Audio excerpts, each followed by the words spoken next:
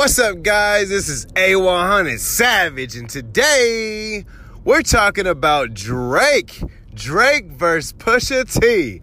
Now, oh my gosh. Now, when I first heard about this, I was like, this is fake. I don't want to jump out the window and say anything about it because I don't know if it's real. So I started checking into it, started really looking, started really digging around, and I found the interview with fucking, Pusha T at the Breakfast Club. He's like, "You worried, bro? Are you worried about this verse that's about to come?" And blah, blah, blah, hope to God it isn't back to back yet. Something like that. I'm not sure exactly why the beef actually started, but it definitely sounds like it is another misunderstanding through the internet.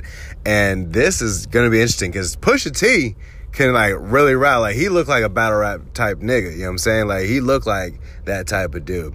I feel like he's really not ever had his day in the sun. I feel like he's had maybe a hit and you know what I mean, a little bit of shine time, but he hasn't really had his day in the sun, in my opinion. So it would be interesting to see, to be brought to light that it's Pusha T now, similar to when Nipsey Hussle came in the game. A lot of people didn't know about him, and then people started knowing about him, and then people grasped onto Nipsey Hussle. And that's that understanding that Pusha T is being brought into the light.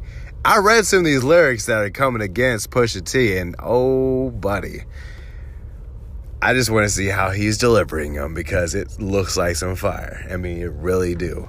And also it brings you in the interesting process of how he writes. So I'm just wondering, I don't know. I mean, like you said, Pusha T is like, yo, bro, he does have a good team. He does have good people behind him. He does have things going on. But, I'm not scared of anything. I'm down for the get down if he's trying to do it.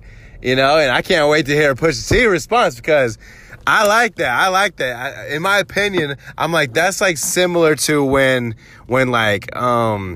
I don't know, I'm trying to think of a really good one, like Jadakiss and Beanie Siegel. That was a really good one. That's what I'm hoping for when I get a Pusha T versus Drake. I mean, I'm excited. I can't wait. There's people really out there like, yo, bro, let this drop, let this be.